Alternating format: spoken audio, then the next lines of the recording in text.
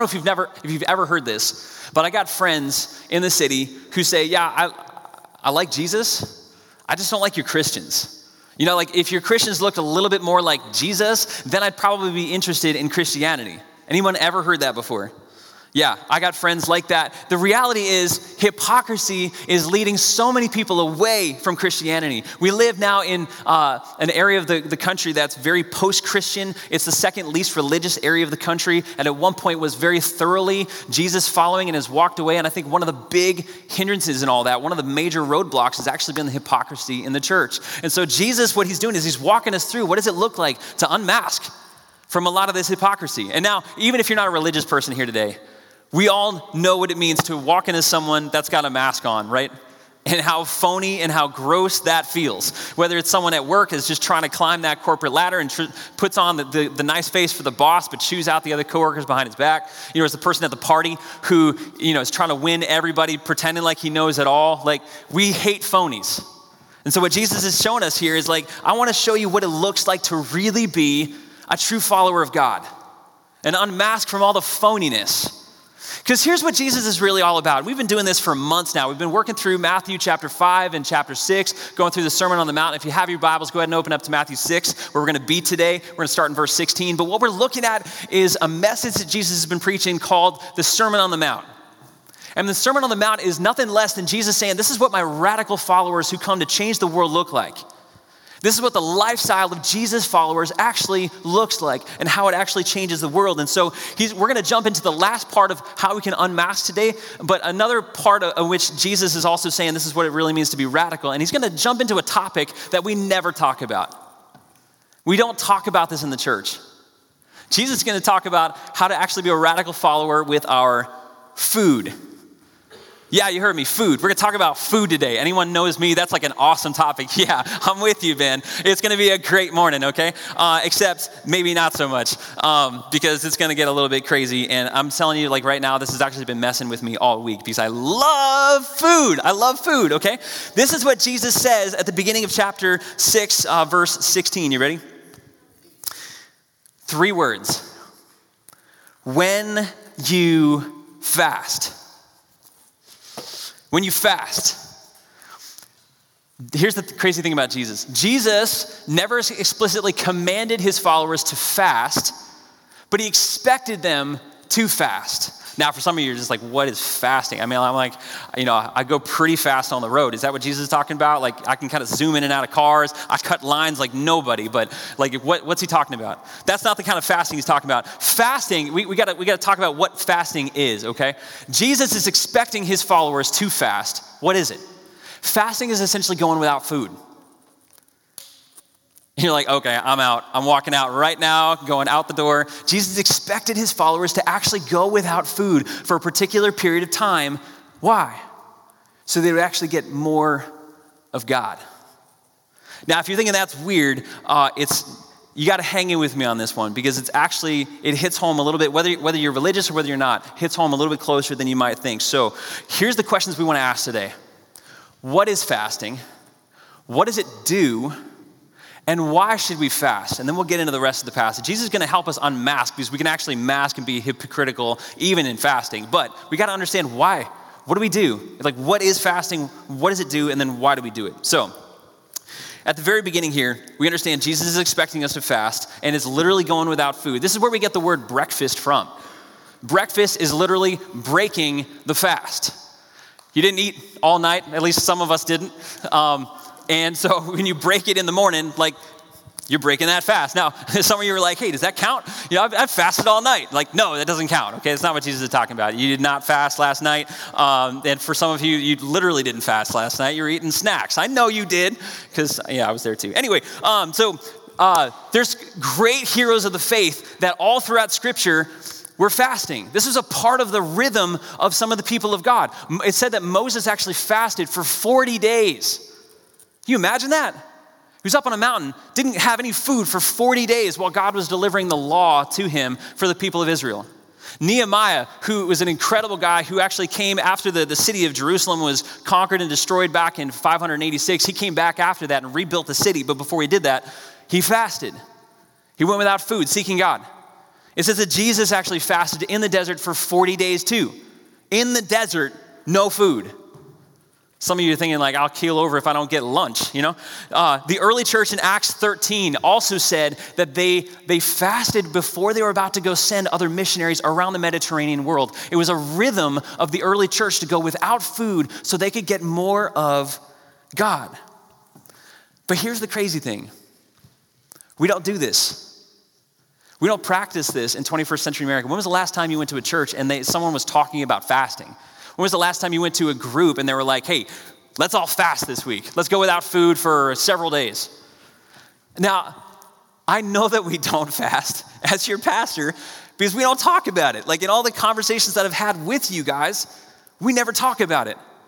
You know, we might, like, if I were to ask you, hey, when was the last time you prayed? You'd be like, I probably prayed on the way over to work today, or maybe even on the way to church because someone cut me off, you know. But, you know, I was like, you know, when was the last time you read your Bible? Some of you might, I opened it up today, or I read it at least once this week, or maybe this past month I opened it one time, you know. But if I were to ask, when was the last time you fasted? You're like, what do you mean? I don't go without food. Except maybe that one meal because I had to rush to work and miss breakfast and, you know, just kind of had to get to work really fast. But I was super hungry and the tummy was growling all morning. Anyway, like that's not fasting, okay? And we over-spiritualize it in our Christian world too sometimes because like when we do talk about fasting, we'll talk about like I'm fasting from social media. Anybody heard that? Like, I'm fasting from social media right now. I'm like, that's actually not fast. In the whole of the Bible, fasting actually never refers to anything outside of food. So you can't say like I'm fasting from social media or I'm fasting from dessert. Anybody ever been there? I'm like, no, you're just spiritualizing your diet, you fatty. You know, like seriously, that's what's happening, all right? All right, like you can't say I'm fasting from vacuuming the house. I mean, that's really more like it. Like, sorry, honey, I'm going without vacuuming this month. Just giving it up for God, you know? Or like fasting from working out. I don't want people to stumble over my six-pack. Like, you know that that's not fasting, okay? That's not fasting. Fasting is literally going without food, not eating. Now, this is hard. It's for 21st century Americans, all right? There's been some days where I'm like, all right, I'm gonna get in the zone. I want to fast today. It's gonna be awesome. Get down, read my Bible. I'm like, this is gonna be a sweet fasting day, you know? It's legit, I'm gonna do this. And then Charity comes down and she's like in the kitchen and I smell something. I'm like, is that bacon? All right, well, I'll start my fast at lunchtime, you know? And then I'll get to lunchtime and be like, well, I just don't want to be legalistic about my religious nature, you know? So, like, but we're so easily, like, we skip it and we'll do anything we can to not go without food because we're 21st century Americans. I know that we will part with money faster than we'll part with food. That's all of us in this room. You will part with money before you part with food. Because we've talked about it. We have a love for food. And when I say love, I mean a capital L-O-V-E, love for food. Because here's the reality in America. You ready? According to the BMI index, roughly 66% of Americans are either overweight or obese.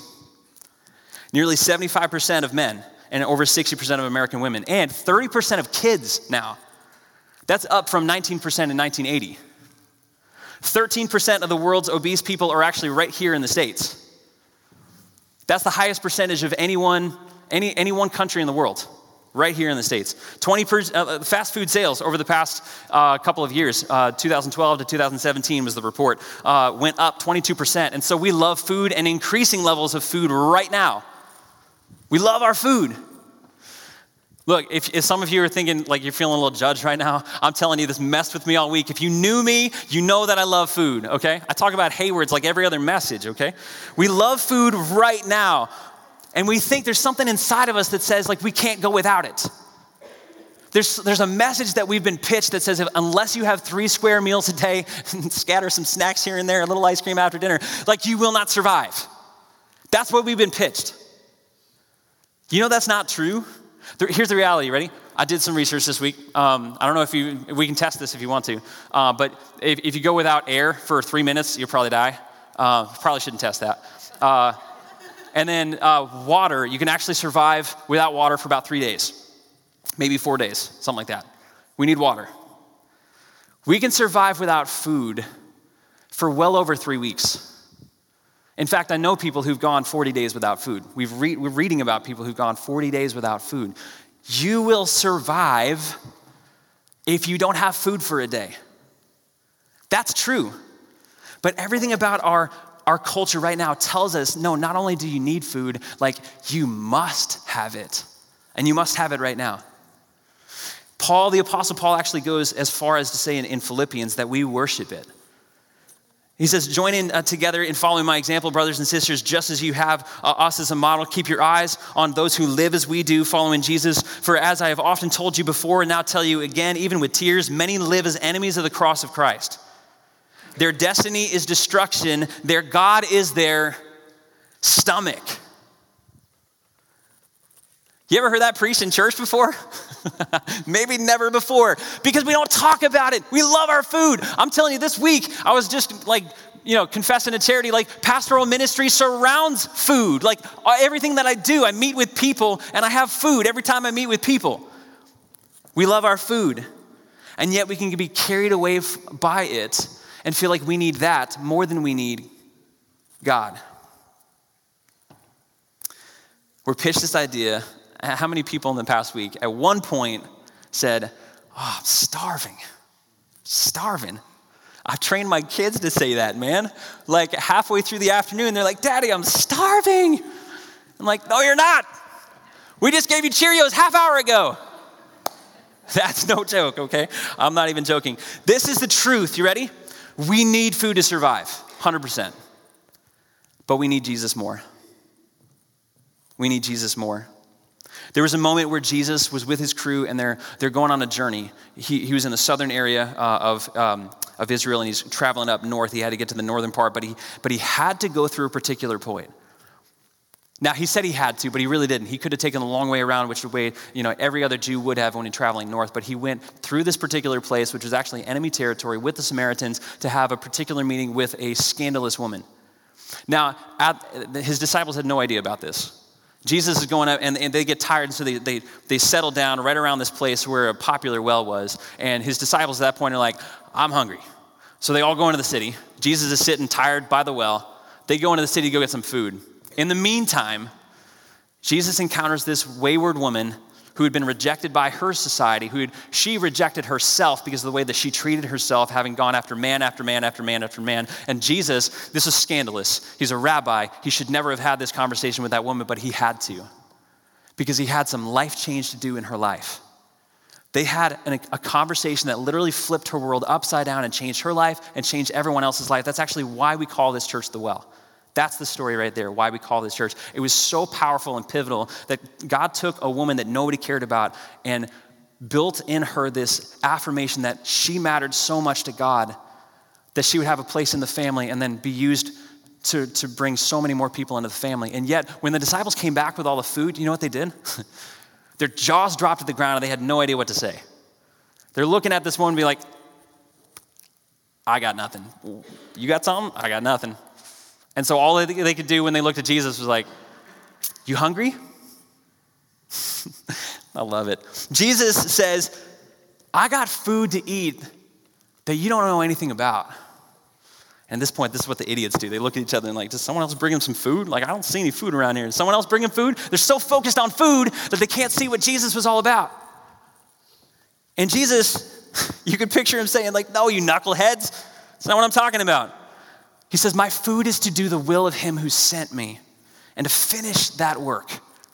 That's what I feed on. He goes on and he says, don't you have a saying, it's still 4 months until harvest? He says, I tell you, open your eyes and look at the fields now. They're ripe for harvest. When you look throughout the rest of Jesus' teaching, what he means by harvest is that there are people in this world who are far from God.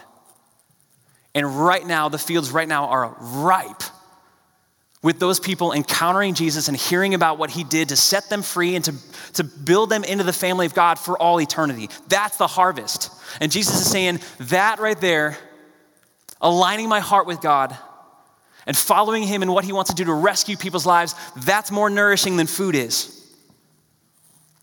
That's what I need to feed on. Sharing the good news, enjoying the rescue mission, And yet for a lot of us, man, we're just so consumed with comfort. I mean, you see the disciples, that's what they did. They're tired and they're just, the first thought in their mind was, how can I get me a bite to eat? And we don't blame them. You need food, right? Jesus just said, you need some a lot more. We're obsessed with comfort. Pastor John Stott put it this way. In countries to which Christian civilization has spread, large numbers of people have covered themselves with a decent but thin veneer of Christianity. They've allowed themselves to become somewhat involved, enough to be respectable, but not enough to be uncomfortable. Their religion is great. It's a soft cushion. It protects them from the hard unpleasantness of life while changing its place and shape to suit their convenience. And it's no wonder, check this out, it's no wonder the cynics speak of the hypocrites in the church and dismiss their religion as escapism. What are you really hungry for? What do you truly hunger for? Is it the comforts around us, or are you truly hungry for Jesus? Because here's the reality. You can't feast on God if you're full of yourself. That hit me like a brick in the face this week. You can't feast on God if you're already full of yourself. This is what fasting does. It's powerful. There's some of us in this room right now that I know that you're struggling with particular sin. There's some stuff that you know that you're doing in your life and you know it's not healthy. There's addictions there, whether it's pornography or addictions to social media or addictions to workaholism, whatever it is. Like there's some patterns in our life that are just really hard to break. And some of us, like we come from generations of that pattern, and it's really difficult to break those kind of patterns. Do you know the one way to break that sin? You got to love God more than you love that, whatever it is. And one of the greatest ways to do that is actually fasting. Because in that moment, what you're doing is you're not going without a convenience. You're going without something that's a necessity. You need food. And in that moment when you fast, what you're doing is you're reprioritizing what's most important in your life. Because whenever you feel those stomach gurgles and they come frequently, what you're doing is you're saying, man, I need Jesus more than I need this food right now. And if you feel like you need to work 80 hours a week in order for your life to be significant, if you need that social media and that phone to be glued to your face constantly, which is not a necessity, one of the best things you can do to defeat that sin is actually go into a place where you do need something, food, and say, I'm going without that. Because what that's going to do is it's actually going to start reprioritizing what you really need most. And that's God. It's amazing. In the story of Jonah is called to go preach to the Ninevites. And the Ninevites were this people that were so far from God. And Jonah's like, I don't want to talk to them. And it's a whole long story and how he doesn't go to them. He runs in the opposite direction. God still kicks his butt and says, go talk to the Ninevites.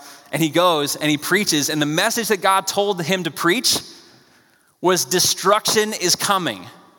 Doom is coming. Now, Jonah was happy about that because they were the enemies. But do you know what the Ninevites did? They fasted. They fasted and they put sackcloth and ashes around themselves, and they literally went out, they went without their necessities and said, we actually need this God maybe more than we need our food. And do you know what God did? He didn't bring the doom. He relented. Now, for some of us in this room, like we say, well, theologically, God knew exactly what they were going to do before they did it, so that was just all part of the plan, and God actually didn't really change his mind. It doesn't matter. Fasting was a part of that plan. There's power in fasting. There's power in it. The other thing that fasting does, in addition to kicking us away from some of the sin habits in our life that have really taken over and caused damage in our life, fasting actually helps us to train the body and the mind to focus on God. Anybody else ever feel distracted in your Christian life? Fasting, I'm telling you, fasting is actually an incredible tool for this, for self-discipline. The Apostle Paul in Corinthians said, I have a right to do anything. I can do anything, but I'm not going to be mastered by anything.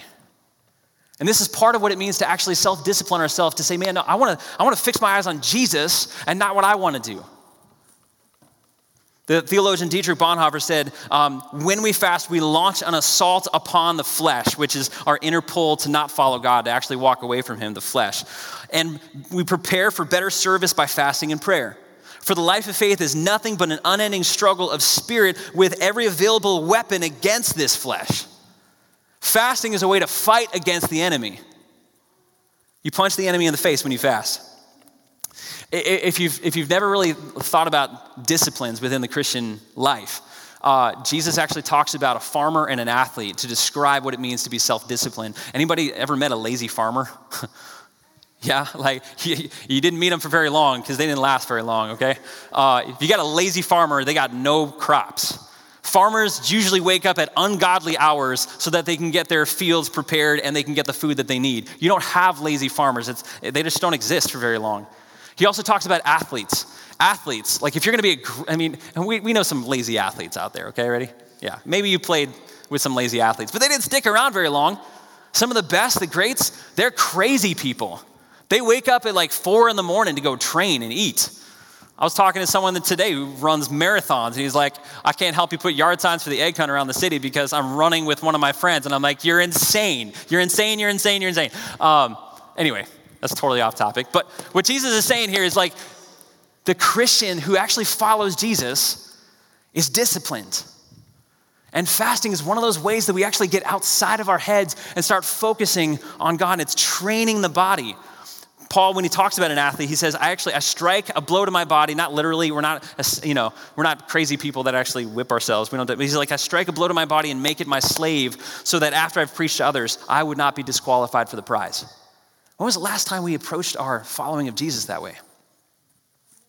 So this is actually what fasting does. Ready? I was looking this up this week. John Hopkins Health Review reports this. This is the training that we get when we fast. Fasting is a challenge to your brain. Oh boy, is it, because I think about Haywards every time. Okay. And we think that your brain reacts by activating adaptive stress responses that help it cope with disease. This is pretty cool. For survival perspective, it actually makes sense that your brain should be functioning well when you haven't had food for a little bit. They go on, they say, well, why fasting? Wouldn't it just be better if you just ate fewer potato chips a day? Wouldn't that have the same effect? They say, actually, apparently not. Every time you eat, this is science, okay? Every time you eat, glucose is stored in your liver as glycogen, which takes about 10 to 12 hours to be depleted. After the glycogen is used up, your body starts burning fats, which are converted to ketone bodies, acidic chemicals used by neurons as energy. Ketones promote positive changes in the structures and synapses important for learning and memory and overall brain health. If you don't have these ketones coming, your brain doesn't function too well. But if you eat 3 meals a day with snacks in between, your body does not have the chance to deplete the glycogen stores in your liver so that you can produce ketones. In other words, you don't prepare yourself to go take an amazing, important test if you just ate the Thanksgiving meal. Anybody ever had meat sweats before? You know what I'm talking about. You're not exactly functioning at highest capacity. I had a meal this week with actually 2 people in this room that will remain nameless, Mark and Allison. We had a meal together at a restaurant, and halfway through the meal, man, it's warm in that restaurant too. I ate way too much food, and I'm there like slinking in the corner, and they're sharing with me some of the most important things in their life and how their life has changed and beautiful things. And I'm over there like, I can't even think right now. And then the waiter comes over and plops dessert in front of me. You can't think straight if you're eating too much, all right? It's my life, okay? Anyway, wow. You guys just got a clear window into my life right there. Sorry about that. Anyway, Proverbs 23 puts it this way. Don't join with those who drink too much wine or gorge themselves on meat, for drunkards and gluttons become poor, and drowsiness clothes them in rags. If you're too busy going, there's a certain level of spiritual poverty there. Ezekiel 16:49 says, now this was the sin of your sister Sodom. She and her daughters were arrogant, overfed, and unconcerned. They didn't help the poor and needy. If we're constantly consuming and constantly eating, guys, it's not even about the food and how much food we're consuming. It's about filling ourselves with stuff that we feel like we need outside of God. And when we fast, what we're doing is we're training the body and the mind to start treasuring God more and wanting his ways more than our ways. And at that point, you know what happens? God start tuning us in to the needs of people around us like we never saw before. Because we're just so slinking back in our seat, so consumed with the meat sweats. But here's what Jesus wants us to get to. He wants us to be able to cry out as the psalmist did in Psalm 42, as deer pants for water, as it longs for water, as it cannot wait to thirst for water. The psalmist said, so my soul is the same way. I can't wait to be with my God and to feast on him.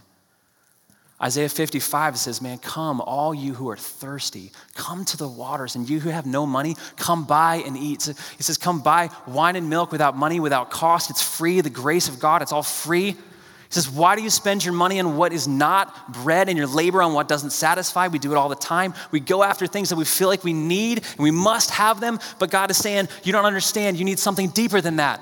If you're so full on yourself, you can't feast on God. And he says, listen. That's what he says in Isaiah 55:4. He says, listen to me, and your soul will delight in the richest of fare. Fasting trains us for that. It trains us for that so that we could love him more. Now, for some of you, you're just like, man, you just made this super awkward because I was going to Five Guys after church today with some of my friends. And, like someone walks in at Five Guys and they're seeing me pounding on a burger. They're just going to think I'm like the worst Christian ever. Look, I'd love to join you at Five Guys. It's going to be pretty sweet. But here's the point. Like, we need to feast on God. And if you're too full of yourself, you'll never be hungry for God. And so the big question for us really is this. How hungry are you?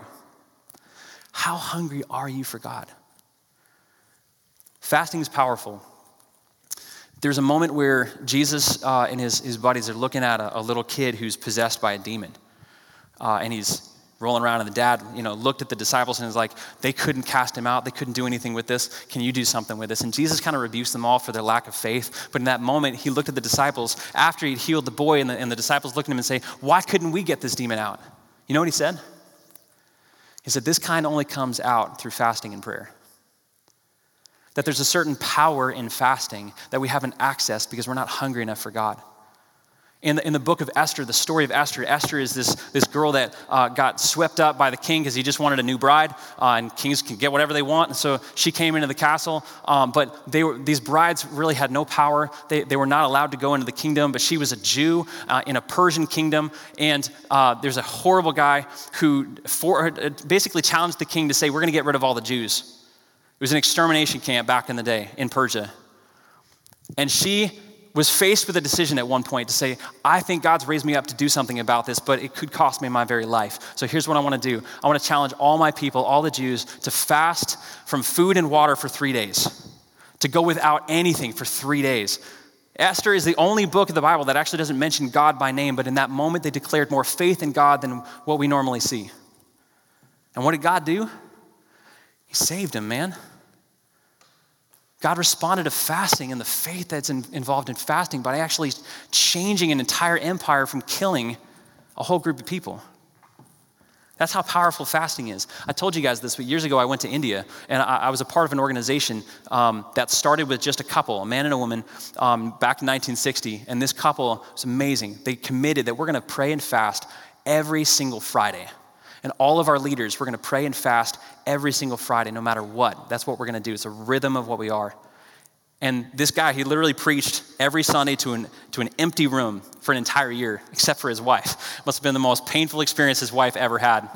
For an entire year, that's all she heard. Nobody else in the room. And at the end of that, God did something to change a lot of what happened around in the neighborhood, and one day everyone started coming in. It is now a network of 1,500 churches and hundreds of orphanages and hundreds of schools. Why? I believe, and I asked them at one point, I said, why do you fast and pray every Friday? The guy looked at me like I was crazy. He said, do you understand? Outside of that desperation for God, we have nothing. Man, it challenged me this week, and I just thought, we can set up a stage and all sorts of chairs and lighting and equipment and all this kind of stuff, but I have no power to change the human heart.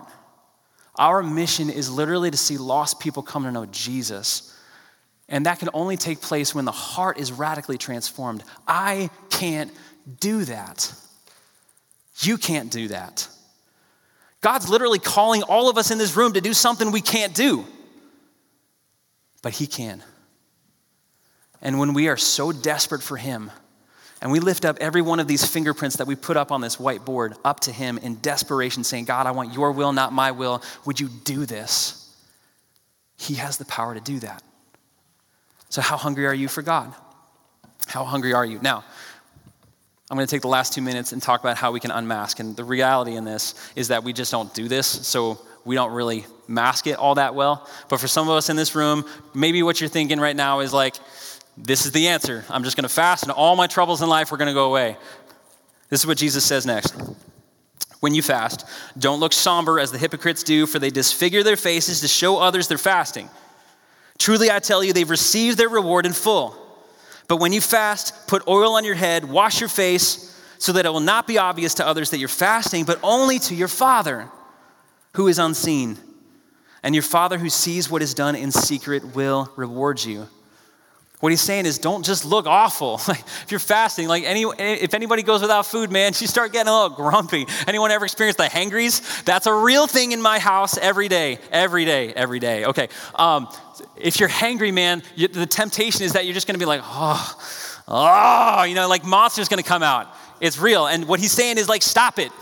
Stop looking so gross. And for some of us, man, our temptation, even without going without food, is to walk in here and just be like, oh man, life's awful. So terrible. I hate life, And it's like we just think like that negativity just pours out and we just want people's pity. And what Jesus is saying is stop. That's not the reward you want. Trade that pity for a heavenly reward because Jesus is better.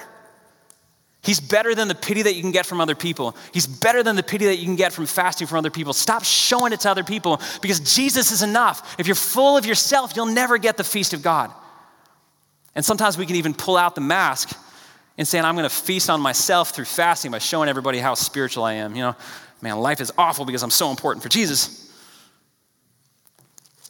He says, cut it out. Stop. You want to know what real fasting is? Look at the chapter of Isaiah 58. Isaiah 58 is one of the most beautiful chapters on planet Earth. And there were people who said, we're going to fast. God, look at our fasting. We're so humble. Just look at us. We're so great. Why aren't you answering us? Why aren't you answering us? But we're so great. We're so humble. And Jesus is like, you seem like you want to come to me, but you really don't. I know your hearts are far from me. You just want all the praise because you know what's happening behind the scenes? You're exploiting your workers. You're not taking care of the poor. You're not clothing the naked. You're not feeding the hungry. He says, true fasting. Isn't this the fasting that I want? To help the people in this world who really need help. And so when you come to fast in dependence on God, ask him, give me your will, not mine. This happened, Francis Chan, I'll leave you with this story. Francis Chan told me of a story, not told me personally, I don't know Francis Chan, that'd be pretty sweet. But I was listening to him articulate this story where a good friend of his in San Francisco just loved the poor and wanted to care for the poor at a high level. Couldn't wait to just take care of them, but the need was so great. And so he prayed, and he actually fasted for 40 days, no joke. This is modern 21st century example. 40 days in San Francisco, and he prayed over a particular building and said, God, give me this building.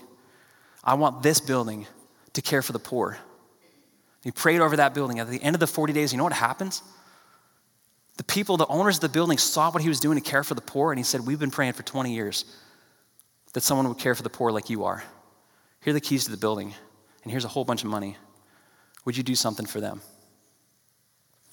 Is it possible that we're missing out on the miracles of God because we're not desperate enough for him? You can't feast on God if you're full of yourself, and I'm calling all of us in this room today. Don't announce it, but between now and Easter, I'm challenging all of us in this room, take at least one day and go without food so we can pray for every fingerprint that's on that board. Because those are people who matter to God, and their souls are something that I can't save and you can't save, but he can. And if we're desperate enough for him, he'll do it. Let's pray.